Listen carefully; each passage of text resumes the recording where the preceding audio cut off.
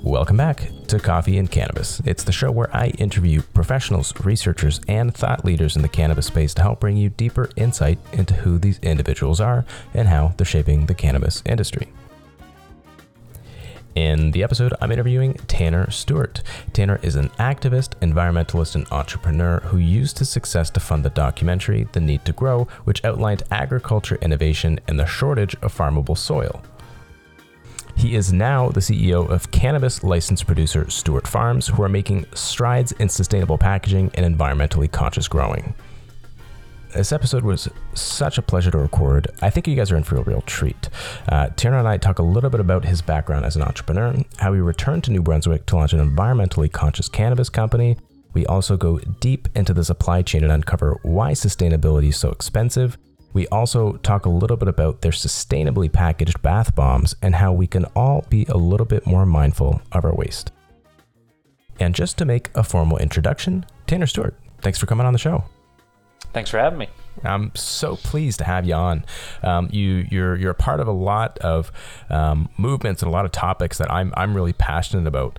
But to give the listeners a little bit of context, tell me a little bit more about your background, how you got involved in cannabis and kind of the sustainability space to begin with.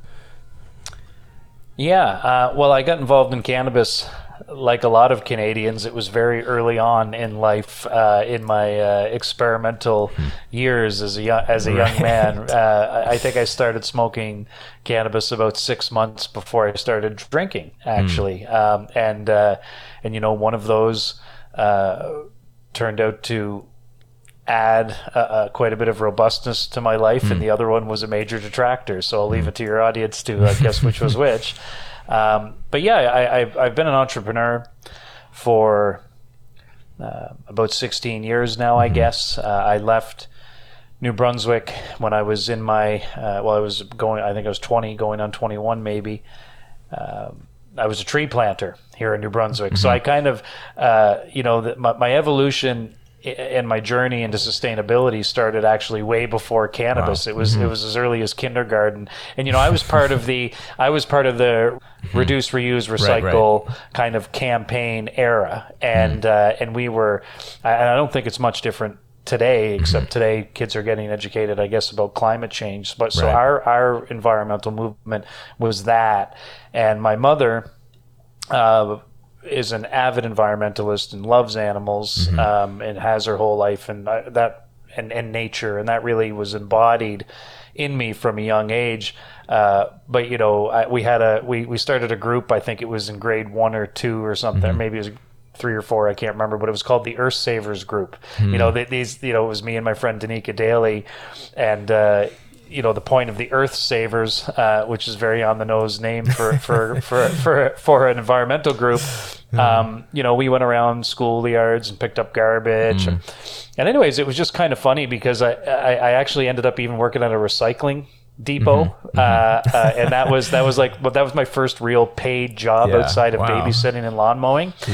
So I was on the front lines of recycling bottles and steel, and actually it's kind of funny. I tell people, it's much better to be a garbage man than work at a recycling depot, as far as and I'm not queasy about things, but if you are queasy, that's what I tell them, because when you're a garbage man, you pick somebody's garbage up and you throw it in a truck and you dump it somewhere else. When you work at a recycle depot, you open up their garbage and count it, and I have seen some horrible things I'm sure, like people like just not rinsing out. I've seen people literally just have, it's plastic but it's covered in food, and they just throw it on the recycle. Like that's not doing anybody any good. It's intense. Diapers, animals, like all kinds of things, and that's just kind of funny. I don't talk about that too much, and this is kind of, I guess, a deep dive into the early days, but that taught me the difference between graded plastics and how plastics are sorted and where they go, and we were pressing cardboard, and that was like. And I didn't know how valuable that was going to be to what I do today, because I'm very anti-plastic, as much as one can be in the cannabis industry, which is, I'm sure we'll get into that later. but yeah, no, from the, and then I ended up a tree planter after that. You know, right before I went out west. So my early days in New Brunswick were very, very kind of, I guess, accidentally or just by fate driven into, you know, environmentally kind of driven jobs. No kidding. But then I got into construction, and I still am. I still own a construction company. 16 years and running. That's based in Alberta, and that's structural steel fabrication, etc. But 7 years ago, my son just turned 7. So it was about 6 months before he was born. That's when all of a sudden the flood of environmental technology came into my life. I had just sold half of my construction company, and you know, for the first time in my life, I had a windfall of sort of liquidity. And you know, as a young entrepreneur who accidentally experienced nothing but success in the first part of his business career, I couldn't wait to get rid of that money and invest in I got rid of it as fast as I could. Right.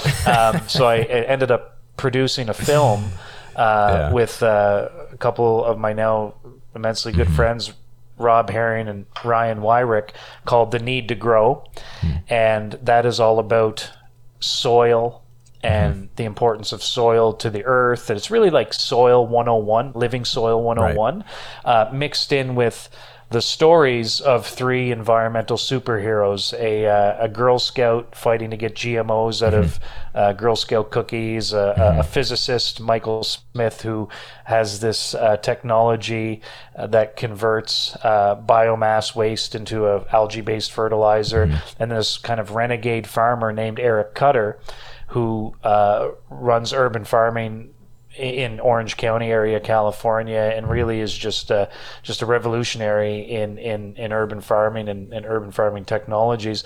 So I got involved in that, and really a lot of that was to do with my son coming into the world. And I also simultaneously invested in a couple agriculture technology companies, but one of which was an indoor vertical aquaponics farming company. And when they showed me the integration of what aquaponics was, so what aquaponics is, the term is a play on the word hydroponics, right? And aquaponics is and the aqua is aquaculture, where you land-based fish farming, and you mix it together with what's traditionally known as, you know, soilless farming. So aquaponics is the marriage of land-based fish farming with basically plant production, right? And I was introduced to that concept, and I just instantly, it made complete sense to me. It makes sense. Yeah, it makes sense. Fundamentally, you've got a fish farm, and you have a plant farm, and you're using the waste from your fish farm to feed nutrients to your plants. It's what nature is, and it's like mimicking.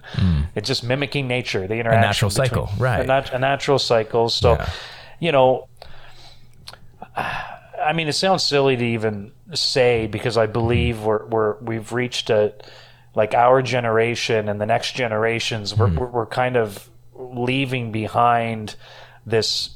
I think we're going to be leaving behind this disconnect from nature. At least I hope so, and hopefully we leave it behind quite quickly.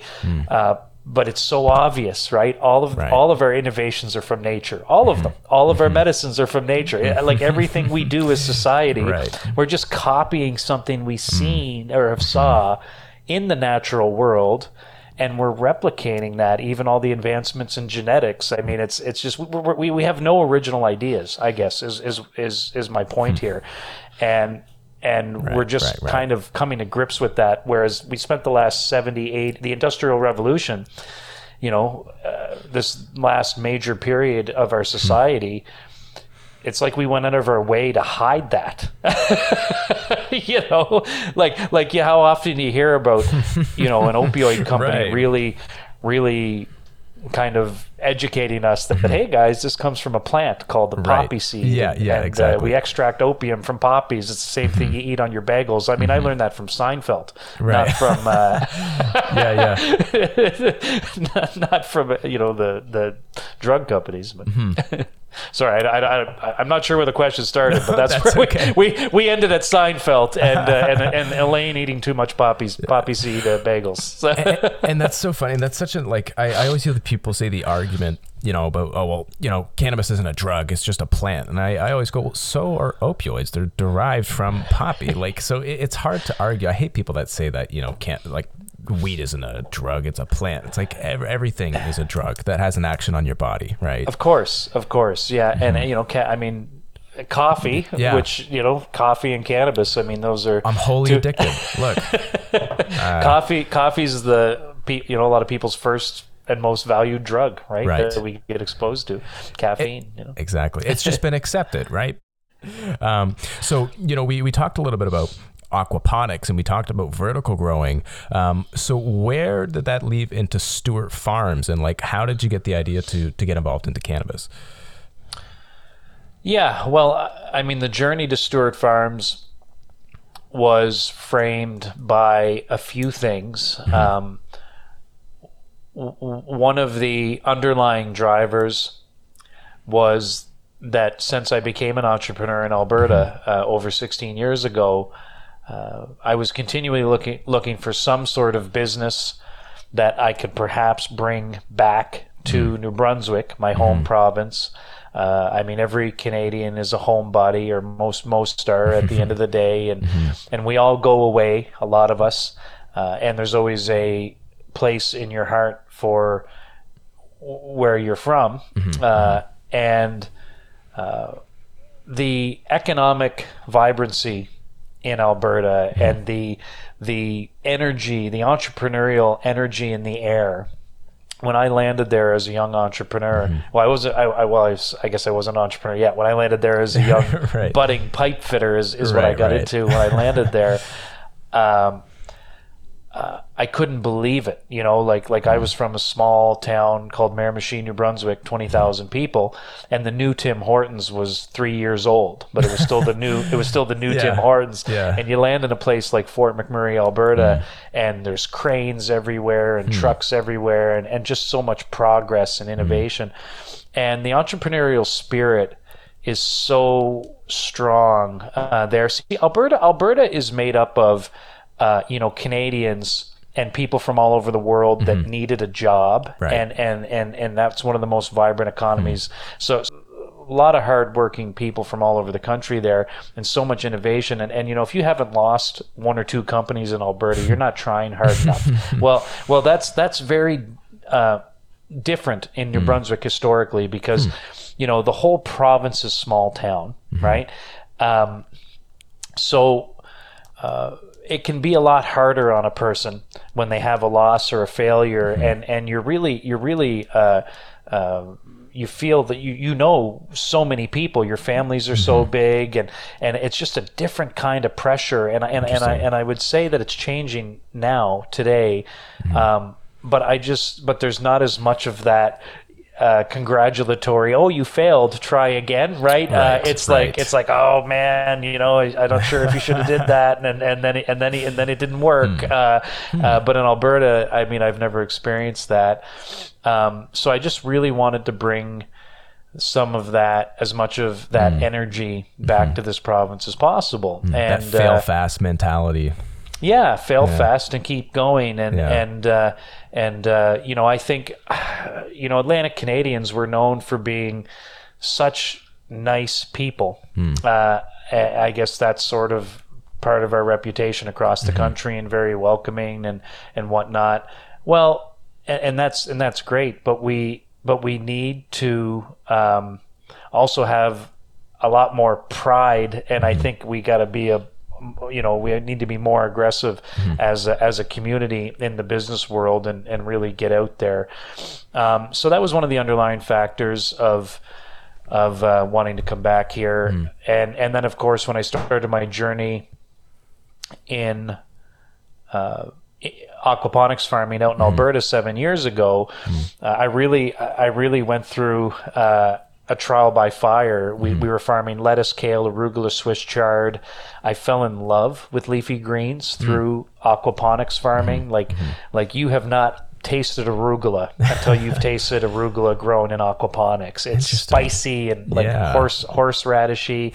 I fell in love with lettuce, right?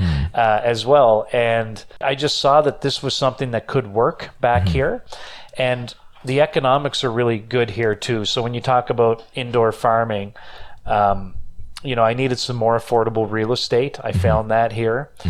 So I've got a 100,000 square foot facility that's 40 feet tall behind me here. I'm only operating 10,000 square feet of it right now, and I've got 84,000 to expand into. Wow. I'm right on the border. I'm in St. Stephen, New Brunswick, which is an unbelievably beautiful community. Small town, 5,000 people in my immediate town, wow, right? I mean, it's great. I mean, Edmonton was 1 million, and I love Edmonton, but I love this too. And competitive labor rates, trained workforce, not as much competition for that workforce, especially in a smaller town here, and really across the province. So just a whole lot of things made sense, and so through my journey through the food realm, and I sold all over Alberta. I sold our leafy greens. I sold our tilapia. We farmed our organic tilapia out there. Sold it to the Asian markets, and then as I eventually parted ways with Nutraponics, but that was a good 3-4 year period of mine and my business partner Derek's life, and in early 2018. I said, as I was smoking a joint on my back porch at Christmas time here in Miramichi, New Brunswick, I was home for Christmas, and I was so fully dedicated to the food side of indoor farming, and I still am. But I said, I looked at the cannabis industry. I said, I've been smoking weed for 16 years and eating lettuce for 5, and and I just really love cannabis, and I saw the medical opportunity, the genetics opportunity, the intellectual property opportunity, and I just understood, and I still understand that cannabis is the tip of the spear for agriculture innovation and medical innovation. Right. So like there's nothing like it. You can't get that anywhere else with any other plant. So really the concept then was, well, I'm going to farm the highest value crop in the world. I'm going to use that to advance my agriculture technology ambitions and build a robust company from. And I'm going to go back to food later, right? So I didn't leave food, but I've taken a detour into a medical plant for now, right? Yeah. No, I think that's excellent. And, from arugula to cannabis, what were some speed bumps you ran into or some learning curves in how they're grown? Well, I mean, I knew coming into growing cannabis that it's not a leafy green or microgreen crop. So it was actually incredibly advantageous. So I spent, Derek and I spent almost 4 years really trial by fire. We were running a 12-story vertical farm that we built from scratch, right? Nobody knew what we were doing. Yeah. And we did like everything wrong you could imagine. And so what that was a master class in indoor agriculture. It was a master class in HVAC and pest management and when you're selling lettuce, you're selling it for $3.50 per half a kg, right? If you're lucky, right. So you want to talk about pennies? Well, the sticker on your package for your lettuce might be, 30% of your cost, right? You're putting these leafy greens in this little package. So there was really nothing that wasn't insanely valuable to transition into growing cannabis, except I think my greatest challenge was hearing over and over and over again from extremely experienced cannabis growers that I have a lot of respect for, and also, and maybe just some off the cuff comments at conferences, people kind of telling me, lettuce isn't cannabis. Cannabis doesn't grow like lettuce, and, Right. and it was I actually got I was met with a lot of doubt in my earliest entry into the cannabis world, and it wasn't arrogant doubt. It was just those off the cuff comments, right? They're like, oh yeah, this lettuce farmer thinks he's going to grow weed now, It's like the same thing. kinda, Yeah. but I knew that, I understood that. It's a fruiting crop. It's far different demands. But what I learned with farming leafy greens was immense, because you're turning a crop every 30 days, right? Every 30 days, not every 3 months. Right. So you're learning in the microgreen and microgreens are 7 to 15 days, right? So what we had was, this exponential kind of cumulative learning experience, crop over crop over crop. Why were the leaves turning this color? How can we control the light? How's our airflow? All of those things. So all of the climate relevance translated direct into what we're doing now, and we were using full cycle aquaponics for that entire time. I love that. And on the topic of sustainability, so I know from a growing standpoint that Stewart Farms is really trying to stand out. Now, one of the things that really bothers me is when legalization, or even back when it was available for medical, the packaging was always atrocious. It never made sense to me. It was these large plastic, like thick plastic containers housing sometimes 1 gram of cannabis. So, for you, have we made any strides in sustainable cannabis packaging, and what are you guys doing differently? Yeah, so strides are being made by some companies. Far too few, in my opinion. And what drives that is cost. It's really cost. So sustainability is a big word, and it means a lot of different things to a lot of different people. Right. And what is sustainability? I mean, really, when you say that, you're instantly talking about supply chain. And we have spent decades and decades and decades. Oh, maybe I'll remove one of those decades. So I guess it's about. Sorry, I said 1 decade too many, maybe. But call it 70 years. Again, it's the Industrial Revolution. We have spent a lot of time going to a one-use, a disposable society, right? But it's within reach of our lifetime. And I'm just gonna tell a quick story here. My great grandfather, his name was Alfred McLaughlin, and he passed away. He was 93 years old, and that was roughly 10 years ago now. So I'm really lucky to have. I was about 25 when my great grandfather passed away, and when I used to help him do things like rip apart an old barn or repair something, he used to make me take the nails and straighten out the nails and put them in a jar. And it was infuriating to me. I'm like, why am I doing this? And it wasn't an option. I had to straighten the nails out and put them in a jar. And you would go into his barn, and he had jars of nails and screws and bolts and pieces of wood were not to be disposed of either. And it's simply because they were expensive to make, and there was a lot of value in them.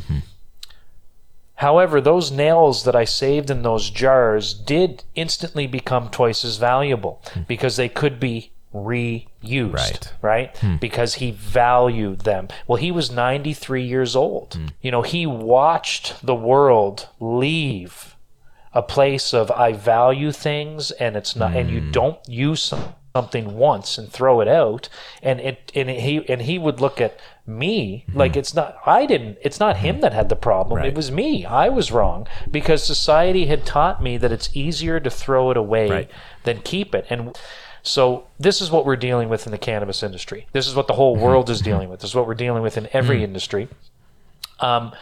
So that leads kind of back to supply chains. So the supply chains have been built for disposable goods. And what our industry and every industry is struggling with right now is that more sustainable or sustainably driven supply chains are slowly being built, and they need to be built faster. And I'll give you the perfect example with our company. So we successfully launched, as from what I'm aware of, I think one of the few, if not the only package in the cannabis industry, in the Canadian cannabis industry at least, that leaves no microplastics behind when it degrades. Excellent. So it's a box. It holds our bath bombs. It's a beautiful box. It's made of cardboard, and then the bath bomb is wrapped in it is a type of plastic, but it's a plastic that has special chemical in it. It looks like saran wrap, and it degrades into food for microorganisms. So our package is 100% biodegradable and leaves no microplastics behind. And I'm really proud of that.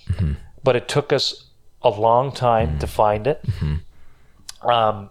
It's coming out of California, right? Because there's not enough sustainable supply manufacturing in Canada. Right. Because in our industry, we have child-resistant requirements. That's the big kicker in trying to go plastic-free. Which is hilarious, is the child by the way. resistance.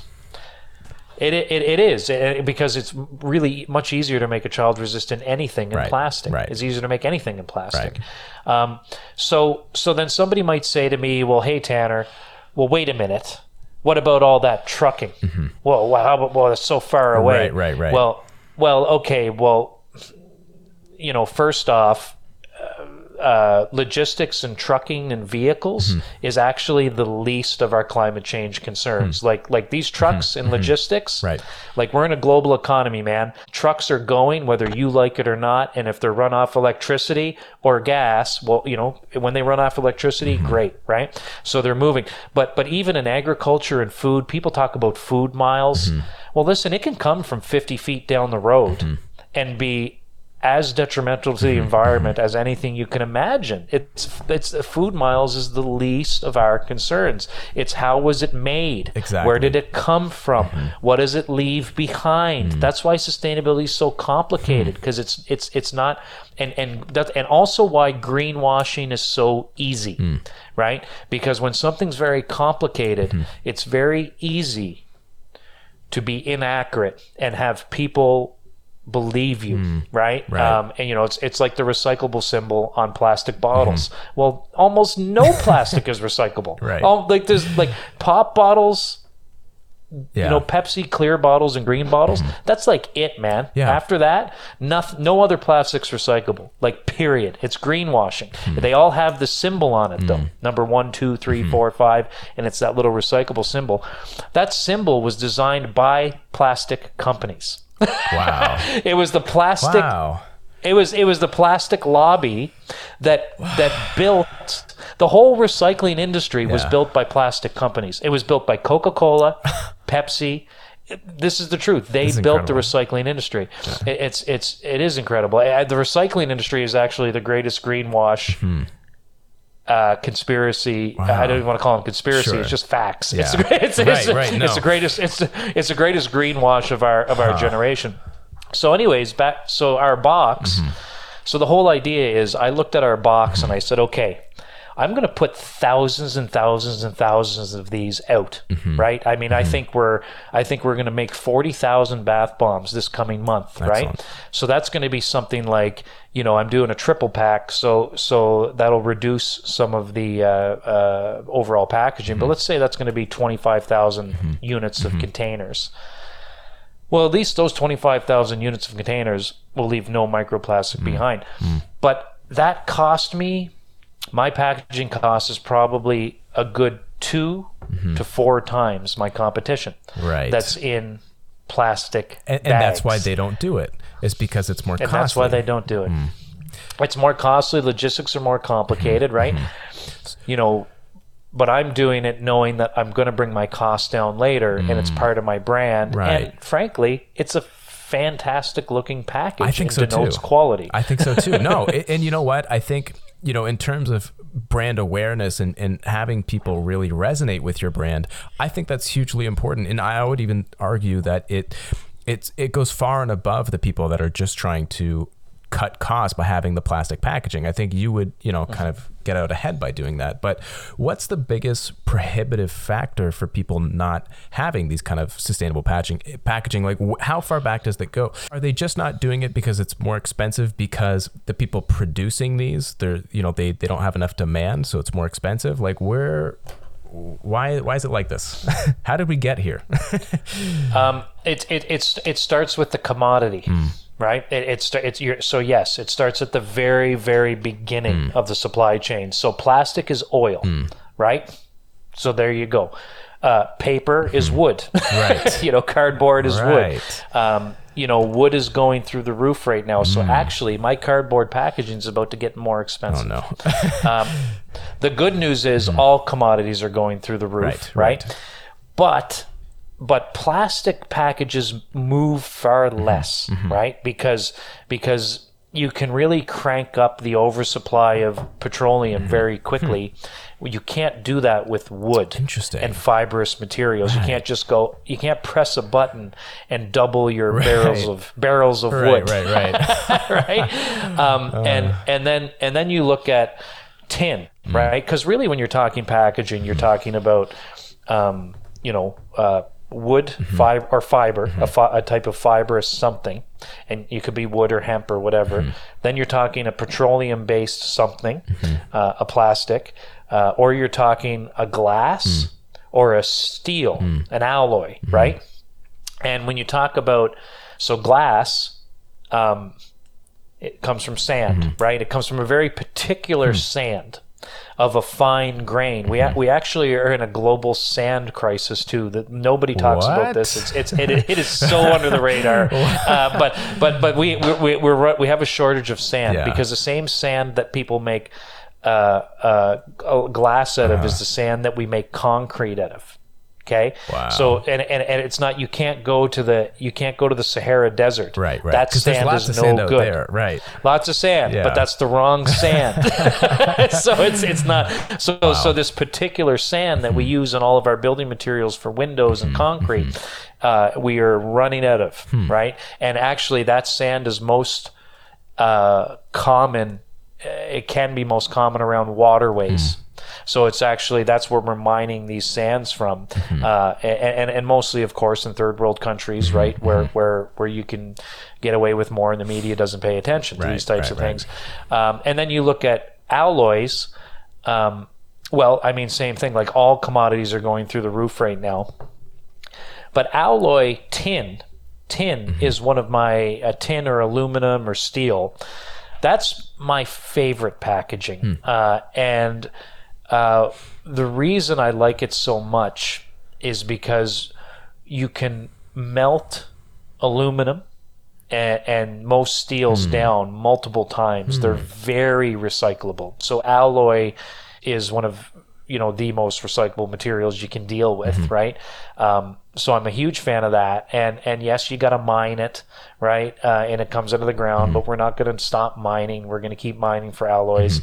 But the point is, once you bring it out of the ground, you can melt it multiple times, a lot of times, multiple times, right? And so that's good. And then when you're talking about paper and wood products, well, you're cutting trees down to make those things. So that's where my boxes are, right? So I made a decision to use something that's harvesting trees, which is an impact, right? But in favor of not leaving more microplastics behind. It's the lesser of two evils. It is, in my opinion, and that's really, let's face it, humans can't do everything has an impact. Everything. Everything has an impact. Every single thing. Even, people saying that almond milk is a lot better than traditional milk because you're avoiding, animal cruelty, but almond milk is not sustainable. And now the driving cost of that, you can't do anything right. You're 100% right. And actually, because everything does have an impact, and nobody has time to track all of these things. But the baseline is to be concerned. And it's so funny you said that almond milk. My wife just switched us to oatmeal milk. Because of that, I was on the almond milk train for quite a while. Right. I mean, there's a health and wellness perspective there too, right? And she switched us to oat milk. Right. And I'm like, what's going on with this oat milk? And she said that exact same thing. She said, because almond milk is destroying the world and we need to drink oatmeal milk. But then I said, okay. And I'm like, let's peel back the layers. Yeah. yeah. So then I looked at the oatmeal milk and I looked at the ingredients on the side. And I got to tell you, I mean, I know we're not here to talk about milk, but oatmeal milk, man, it's got vitamin B12 in it. It's got more vitamins and minerals than any milk alternative I've seen. I compared it to the almond and regular milk. Yeah. And I'm like, okay, because it doesn't taste as good as almond milk. So I'm like, all right, I'm just going to train myself to like this and be excited about all the minerals in it. But it's a journey. This conversation points to kind of the key message I try to get out with sustainability. It's like, it's a journey. You cannot beat yourself up about the things you can't control right now. All you can do is commit to saying to yourself, I'm a sustainably driven or a regeneratively driven, which is a new and kind of better and more robust term, buzzword. But as long as it means something to you, that's what's important. I'm on a journey, and every decision I make, I'm going to do my best to make the most sustainable decision within economic viability, because you have to succeed, you have to make money. If your job, if you actually care, then your number one job is to succeed and make money and build wealth for your company and your vision and your endeavors, so that you can be there and be a big part of the solution by being, having a profitable entity that continues to make bigger and bigger and bigger buying decisions where you can vote with your dollar, right? And that's how I view my job. So as an example, with my cannabis, I'm just doing a launch right now. I'm unfortunately in some plastic child-resistant bags, right? I'm going to get out of them as quickly as humanly possible. We're looking at all kinds of other options, but I just needed to do a bit of a launch here over this next few months, because I had some amazing cannabis curing in my vault that I have to get out. I have to generate revenues. So I had to make a short-term decision that I'm not happy about, but I've got some great product. I need to get that great product into consumers' hands. And then I'll use the revenues I generate from that great product to make my more responsible decisions and get rid of that package as soon as possible. But meanwhile, I've got one of the only fully biodegradable products on the market. So at least I've got that. Right? No, I hear you. It's you can't win in every facet. And like, even, the whole thing about child-resistant packaging is hilarious, because especially for dried cannabis, like, even if a kid ate a pound of dried cannabis, it's not activated. Like, it's not going to do anything. I mean, whatever, we could argue that, the THCA and CBDA can do things, but, regardless, compare this to a wine bottle that's just a twist off, right? That it's much, much more harmful. Or even, look at these spritzers, these new beverages that are they just taste like juice. I even saw one, it was a Smirnoff. It was popsicle flavor. The Rockets, the 3-colored. Yeah. It was a Smirnoff, rocket flavored beverage, which tastes just like candy. And that's a lot more harmful than a kid eating, getting to dried cannabis. And even adults can't even open those packages. It's like, I think there's levels, right?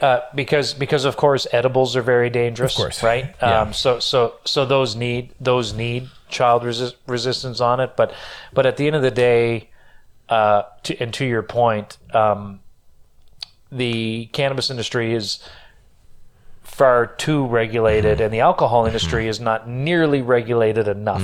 So there needs to be, listen, if the government doesn't cut red tape for our industry, then I want to see equal red tape in the alcohol industry. Right. And because it's we are killing ourselves as a society daily. We're ruining marriages. We're ruining lives. And we're promoting it. Like our government's two of their number one revenue streams is gambling and alcohol. Like, come on, right? And then they complain. About the health system and our hospitals are, we don't have good enough health care. Stop generating revenue off destroying your citizens' lives and then complaining about the burden they are on the health system, right? Well, maybe there's a bit of math there. Sure, I'll even add another layer and look at the way prescription medicine and healthcare is formed. They're not teaching preventative medicine. They're not saying, that you should eat well and exercise. They're not promoting that. They're just saying, well, you've got all these problems. Let me just medicate you to kind of fix those. We're not promoting healthy living that could actually reduce a lot of those comorbidities, which give you these diseases. Or we say, take these opioids for a short term, but then when they have a long-term addiction, we go, oh, how did that happen, right? And we're not looking at. When you say cannabis is the future of medicine, I wholly believe it. If you look at the value of psychedelic and cannabis derived medicines on the mental health crisis, it's huge. And as one last thing that I wanted to touch on was, you guys were some of the first to have bath bombs on the market, and we talked about the men who take baths movement. I'd love to hear a little bit about that, because men's mental health is a really close to my heart topic. So what does what does the men who take baths movement mean, and like what does mental health mean to you, and kind of how do you take care of yourself? So I do my best. I do my best to take care of myself. I have been taking baths. When we decided to make bath bombs a focal point of our company, and it really is. It is what is building our company right now, and it's the tip of our spear into the market, and it's immensely satisfying for this to be our lead product in the market, because we truly are saying, hey there, fellow Canadian. Take this into your home and please have what is meant to be a wonderful experience that is a spa-like experience in the comfort of your own bathtub. And we hope you enjoy it. So we really, really are selling, relaxation, and hopefully something that leads to some wellness for that user. Whereas in dry flower, everybody's highs are different, and they're going to react differently to it. But we know that for every unit we put out into the market, we've just put 10,000 relaxing moments into the Alberta market, or 10,000 in the BC market, and the reviews we have been getting back have been exactly that. Things that, of course, these are references to posts put on our website, not medical claims, to clarify. Health Canada, if you're listening, but people have said they've had best sleep they've had in months, and certain other users have talked about how it's helped them with their pain, or they've had arthritis. We had the manager of one store talk about the relief it's given for their psoriasis as well, because you're soaking in a cannabinoid infused bath, right? So you've got tea, and we do THC and CBD in ours, so we're a balance, and I think that's important. And we recommend no less than 45 minutes to an hour, right? So that alone, without without any drugs in it. Just the act of getting more men and women to commit to, well, I've invested a reasonable amount into this experience. Right. And now I've committed to it, and I'm gonna take an hour. I'm gonna go into that bathroom. I'm gonna light some candles. Mindful, yeah. I'm gonna drink some wine. I'm gonna be mindful. Yeah. Maybe, hopefully, you're not, watching the news Yeah. when you're in the tub, because that'll just ruin it. But so it really is an experience that we're providing. And when it comes to men, one of the best comments or bit of feedback I've received so far is this one store owner said that she has 7-year-old men buying these 4 and 5 at a time. Like, that couldn't have made me, 7-year-old men buying these things 4 or 5 at a time. Right. Nothing could make me more happy, because I know that is helping them with something. Right. It's giving them this experience that they wouldn't otherwise have. And that's why I got into this industry. It was to help people. And feel good about it. It's very selfish, right? I like, I want to help people, and that's kind of a selfish driven mandate, because I like it. And no, so this, I get if you can make money and help people, it's fantastic. That's the end goal, I think. And as someone who's a founder, an entrepreneur, I think pushing into a direction, you get a whole new drive and passion for work when you're helping other people, and when you're pushing the needle towards again, mental health and towards wellness. And I think you guys are doing a great job. And Tanner, I want to thank you so much for coming on and chatting. There's a lot more that we had to talk about. But regardless, I'm going to keep you on.